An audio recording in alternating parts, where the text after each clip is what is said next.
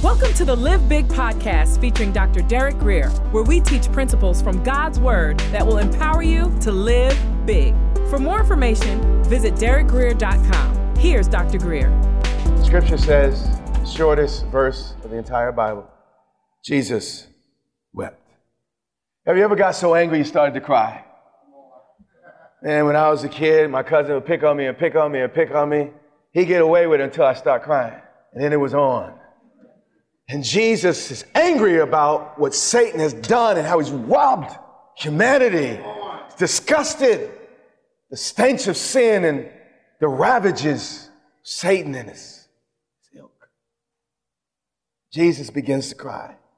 This is not an emotional boo-hoo. He's not going crazy like, we do as we were children. He's crying, though. And he's standing before the grave. Now, let me just pose the question for you thinkers in this room. Saying, Bishop, Jesus cried because he lost his friend Lazarus. Why would Jesus cry? Jesus already told them he was about to raise him from the dead. Why would I be crying over somebody that I'm going to see just a few minutes later? Doesn't make sense. Even if we didn't know the Greek, it doesn't make sense. And by the way, let's just pay attention to the scriptures. There's a little girl who died, Jairus' daughter. No record of Jesus crying. And if Jesus is not crying at the death of babies, how's he all of a sudden dying because he feels sorry for the death of this man? These tears mean something more than him just being emotional. Jesus wept. And I asked the Lord just this week, Lord, why did you weep? Why did you cry? His response in my heart was, son, I was crying for everything that you'll ever cry for. Son, I was crying for the things that make you cry. Derek, I cry for every helpless and hopeless moment in your life. Derek, I was crying over your lostness. Derek, I was crying on how sin and Satan has reduced you from the man you could be. Derek, I love you so much that it hurts me to see you dead too soon or short in any way. God is not some detached being off there behind the stars. He loves us enough to get angry. He loves us enough to feel. And we see Jesus doing just that at this tomb. So the Jews said, and they get it wrong like, they do throughout the book, see how he loved him. Jesus did love Lazarus. This was not just a sentimental thing. Jesus wasn't just having an emotional fit. Jesus was interceding for his friends. Lazarus was a friend of God. And Jesus was standing before that cave, interceding for you and I, Lazarus. Every individual who let death rob them, let Satan and sin rob them of what could have been. He's weeping before the tomb. But then some in the crowd, you always have that, that little group. They said, could not he who had opened the eyes of the blind man also kept this man from dying? He said, Mary and Martha, Jesus really Lord of your life. Why'd your brother die? If you're really a Christian, a follower of Jesus, how come you got the IRS note on your door? If you really love Jesus, why did you lose that car or get your house repossessed? Well, the reason you're asking that question betrays the fact, real spiritual foundation in your life. Let's go to Romans chapter 5 and verse 12. And in spite of what some other preacher may told you, let me tell you what the book says and what the book teaches. God is not the one that introduced humanity to pain, suffering, and death. God takes no joy in watching us suffer. He's not sadistic or masochistic. That's demonic. Stop calling God the devil. God's not the one that introduced death and suffering and pain. We did this ourselves. Bear with me. Verse 12, therefore, just as sin came into the world through one man, God advised Adam against sin, but no, just like many of us. I want to see for myself. You can't keep me back. I want to be free. You don't put me in a box. I want to experience it for myself. I need to answer these questions on my own, God. See, the issue in the garden was not about a tree. It was about the source. As long as Adam listened to God, God was the source of his life. But as soon as Adam listened to the devil, he plugged into a different source. As long as Adam was plugged into God, he lived forever. But as soon as he plugged into the devil, he got the devil's reward. He began to die. He began to shrink up. And by the way, on the surface, Adam looked the same after he ate than before he ate. And let me tell you something about sin. When you're done doing it, sometimes it seems like nothing happened. Give it time.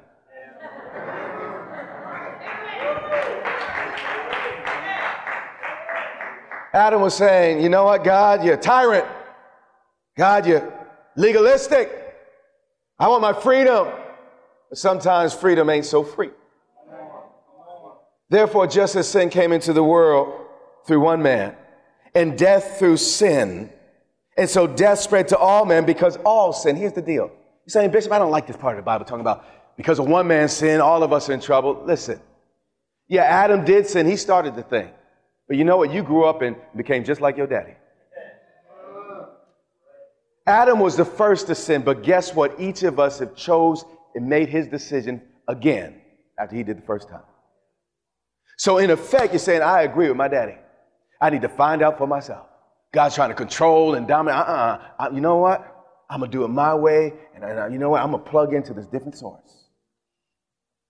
Each of us have made the same decision Adam made. So don't just get mad at Adam. You got to look at that man in the mirror. It says all have what? So how did death get in here? Through sin. God was the only one in the garden that was against it and advising Adam against the sin.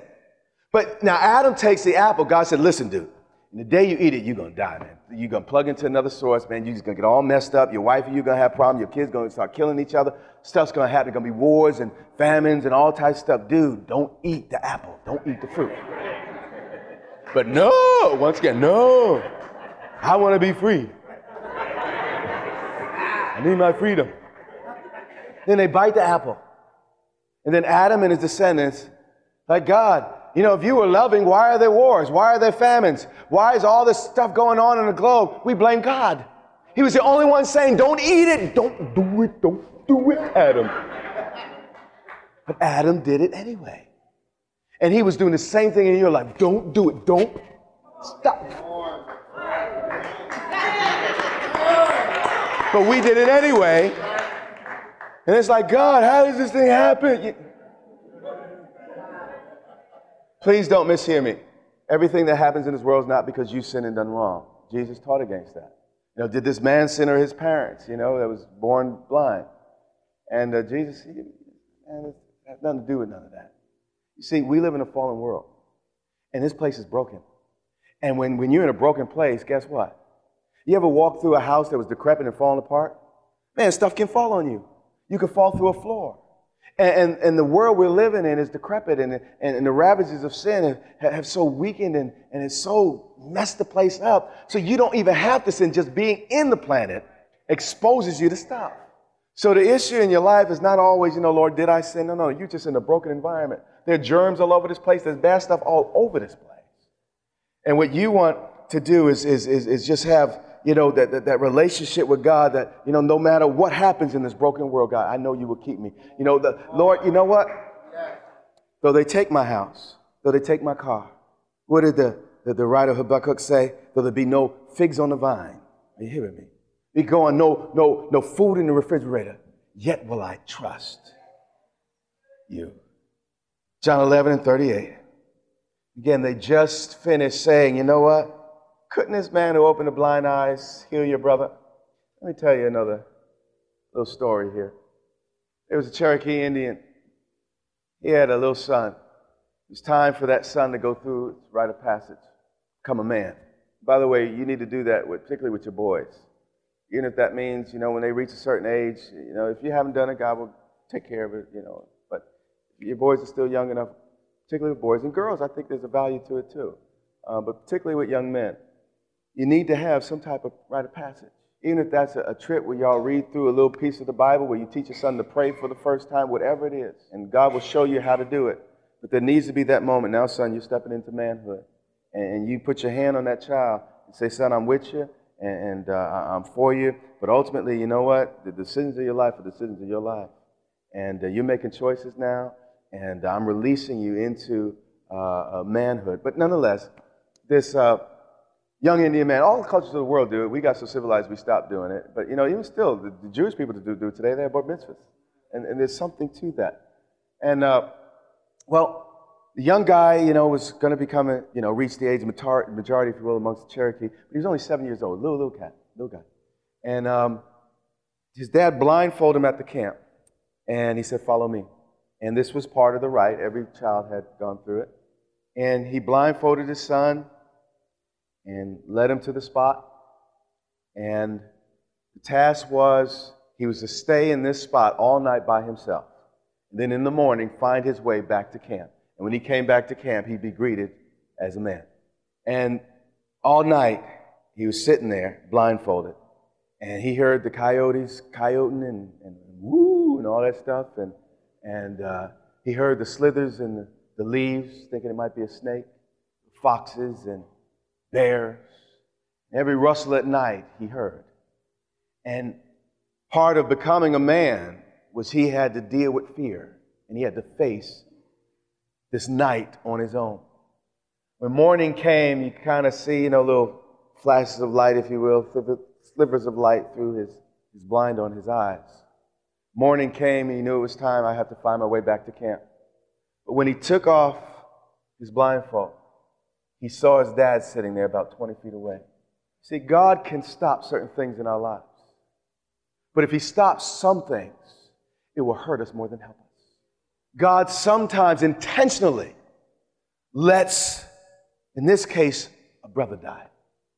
In another case, it's something else. God will create the obstacle course in your life that he knows. See, he knows what's in you.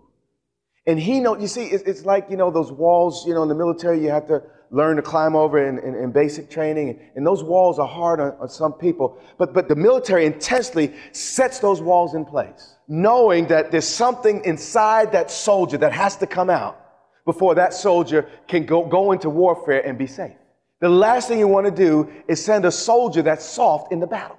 So you have to set up circumstances to thicken his skin and toughen him up in order for him to be prepared for life. And I want to be careful about what I started to say there. I'm not saying God's making people die to strengthen you. That's not what I'm saying. But what I am saying is that there's certain obstacles in your way where God, where are you? I'm trying to climb up this wall. Why is this wall in my life? Why is this wall in my way? It's immovable, God. It's hard, but God knows what he placed in you. And he knows that unless you tap into what he put inside you, you will never become who you need to be to face the things he has in the rest of your life. So sometimes there are certain things in your life that God saw fit to let remain in order for you to become who God, again, wants you to be. Scripture says here, and time is being brutal to me this morning. Scripture says it was a cave where they had placed the body. It was a deep, dark, and cold place, and a stone laid against that place. It was impenetrable. And Jesus looked at this dark place. Anybody have any dark places in your life? Any cold caves that are deeper than you want to be deep? Parts of you that you haven't yet quite resolved? And on top of it, it's been there so long, there's a cold stone. Jesus, though, he says, take away the what? Now, didn't Jesus say in Mark chapter 11 that, if you speak to your mountain, be removed from this place to the other, it will go? Jesus didn't need anybody to move the stone. I mean, isn't this the guy that cursed the fig tree and it died? Isn't this the guy that woke up in a boat and said, peace be still, and the storm said yes? Did Jesus need humans to move the stone? But he does this because he's operating a principle he wants all of us to see and know. God will do his part only after we do our part. And in almost every miracle, there's a place of cooperation. As glorious as this gospel is, you won't hear it unless it's preached. That's what the Bible says. God will send visions and dreams, and those things are grateful. But even in those visions and dreams, someone's preaching to you. Are you hearing what I'm saying? And then after that, you got to find yourself a Bible and get in to church. Jesus said, take away the stone. Martha, the sister of the dead man, said, Lord, by this time there will be an odor, for he has been there 4 days. He's been dead. How many days? What they're saying is, Jesus, I appreciate all the spiritual stuff, and you know what? You know, you've been saying some good stuff, and man, you're deep and you're smart and everything, and really enjoy your messages and sermons. But you know what, Jesus? You really don't want to go in there. Master, I got some darkness in my life. You can't bring your little church yourself. You hear what I'm saying? Now, I got some stuff a sermon can't reach. You hear what I'm saying? Now, I got some stink that God can't handle. That was the mentality. Some of y'all think the same way. And I got some stink in me that I got to hide from everybody, including God, because they can't handle it. You can't handle the truth. You know what I'm saying? You can't handle what's said. Jesus looked at it and said, how many times do I have to tell you? That's literally what it says here. Didn't I tell you that if you believed, you would see the glory of God? Listen, I'm not just some preacher trying to impress you with riddles, Jesus saying. I'm just waxing eloquent. I am Emmanuel, God with you. I'm the way, the truth, and the life. You hear me? I appreciate hearing about the glory of God, but you know what? I don't want to just hear about it. At some point, I want to see it. And what he's saying is, I let this situation in your life go on, not so you would just hear about it, but so you can finally experience. And I've found in my life, God will wait, man, invariably, until it's after 12 o'clock. You know, my Cinderella's turning into, your car's turning into a pumpkin and all that. I mean, it's too late, God. And you know, God is no way. That is what God specializes in. And many times, like, God, why didn't you do that earlier? It would be easier. But I'll think it was coincidence. I might think I was just smart.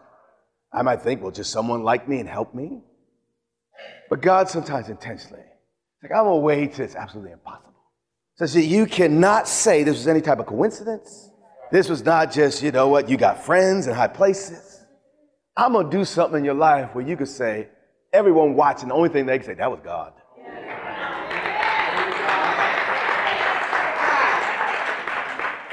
Didn't I tell you that if you believed, you wouldn't just hear about it, you would see in your life the glory, El Shaddai, the glory of God. So they took away the stone. Skip to 43. We're out of time. When he had said these things, he cried out with a loud voice. A lot of folks are used to real quiet services, and you know, your little smoke ascending, and you got the little, little candles lit. You just want to be a little, you know. But if you read the book of Revelations, it's not quiet in heaven. Heaven would thunder with worship and praise. There'd be a cacophony of sound in glory. And here, Scripture says, now everyone's crying, and, you know, it can get a little quiet at funerals unless, you know, folks are crying, but then when they hush down, it gets quiet. In the midst of the quiet, with a loud voice, he said, Lazarus. And as I was reading this passage this week, the Lord impressed upon my heart. He said, son, some things are just for you. Not for Lonnie, not for Larry, not for Lorenzo, but for Lazarus. And there are some things with just your name on it. Are you hearing me? I used to, you know, get a little intimidated, and sometimes I get competitive because you know what, you know, they got this, I got that. But I've learned over the years, and you know, you get too old for that after a while, by the way. Like, what's for me is for me. You know what? If God's got it for me, I'm gonna get it. He'll open the door no man can shut. He'll shut a door no man can open. What's for me is for me. It may not be for Lonnie. It may not be for Larry, but it's gonna be for me. And he called Lazarus. This miracle is for a specific person, a friend of God. And I believe God has some miracles that are specific for you. And may I encourage you with my testimony But when God does it in your life, it's still going to look a little bit different. God has a miracle with your name on it. He said, Lazarus, come out. And the man who died, what'd he do? See, you missed that. And again, I'm over time, but I need to say this. We go to God and we pray wrongly. We go to God, Lazarus was dead. He's telling a dead man to do something he can't do. And he's talking to the dead man like he can do it. He's telling Lazarus, come out of the tomb. And many of us pray that way. Lord, I'm sick. I'm sick. I'm sick. I'm sick. I'm sick. I'm sick. I'm sick. And Lord, I'm broke. I'm broke. I'm broke. I'm broke. I'm broke. It takes no faith to say you're broke. Everybody knows you're broke. It takes faith to say, by your stripes I'm healed, in the middle of the sniffles. When you got a cough, when you can't sleep, when your belly hurts. In the midst of it, now he's in a funeral, he has everyone's captive attention. He tells a dead man to do what dead man can't do. That's the way my Jesus rolls. I don't know about yours. He insists on telling me to do what I can't do. And if you're really walking with Jesus, he will find things for you to do that you have no capacity in yourself to get done. But watch this. He said it and it happened. The man who died came out. I've not made my journey to Israel yet, but I've heard from people who have been to Lazarus' tomb that, the place where the body lied was some many feet beneath the entrance of the tomb, meaning that Lazarus had to float, literally float. He can't walk. He's bound up. He's a mummy, remember? And we're about to see that because he says, loose him and let him go because he's wrapped up. So he couldn't walk up. He literally floated up. The glory of God reached in and grabbed that dead man. You hear what I'm saying? And he brought him to the face of the tomb. But let's watch something very important, and we're trying to close here. The man who died came out. That's Lazarus. His hands and feet bound, meaning he didn't walk up there. His hand and feet are bound. So the power of God obviously lifted him and moved him. And we lay hands on folks and they fall down. That's great. But I'm looking for the time where we start floating up. Hallelujah. I'm excited about that. His hands and feet were bound with linen strips and his face still wrapped with a cloth. Imagine that. And Jesus said to them, unbind him and what? Let him go. Now listen, we have to be through here. Jesus could have finished the miracle. I mean, Jesus himself, when he was resurrected, he went through his wrappings. We know Peter, when he was in prison, when the angel told him to come out, his chains just fell off. Jesus, the Father, has done this intentionally because he's trying to illustrate a point. You will never become such a powerful wonder, such miracle operating power in your life that you won't need anybody else. God did. Now, this is what many saints do. They get born again. They don't need the church. They don't need nobody. They just go and live their life with them and God. You are wrong. You're running counter to Scripture. Bible says here, now the greatest miracle God ever does in our lives is to raise us from death, take us out of darkness, bring us into his marvelous light when we're born again. And God does that miracle and he supernaturally lifts us. Come on. But you know what? It hasn't stopped there. There's still a role that others have to play in your life. A lot of people say, what's the relevance and function of the church?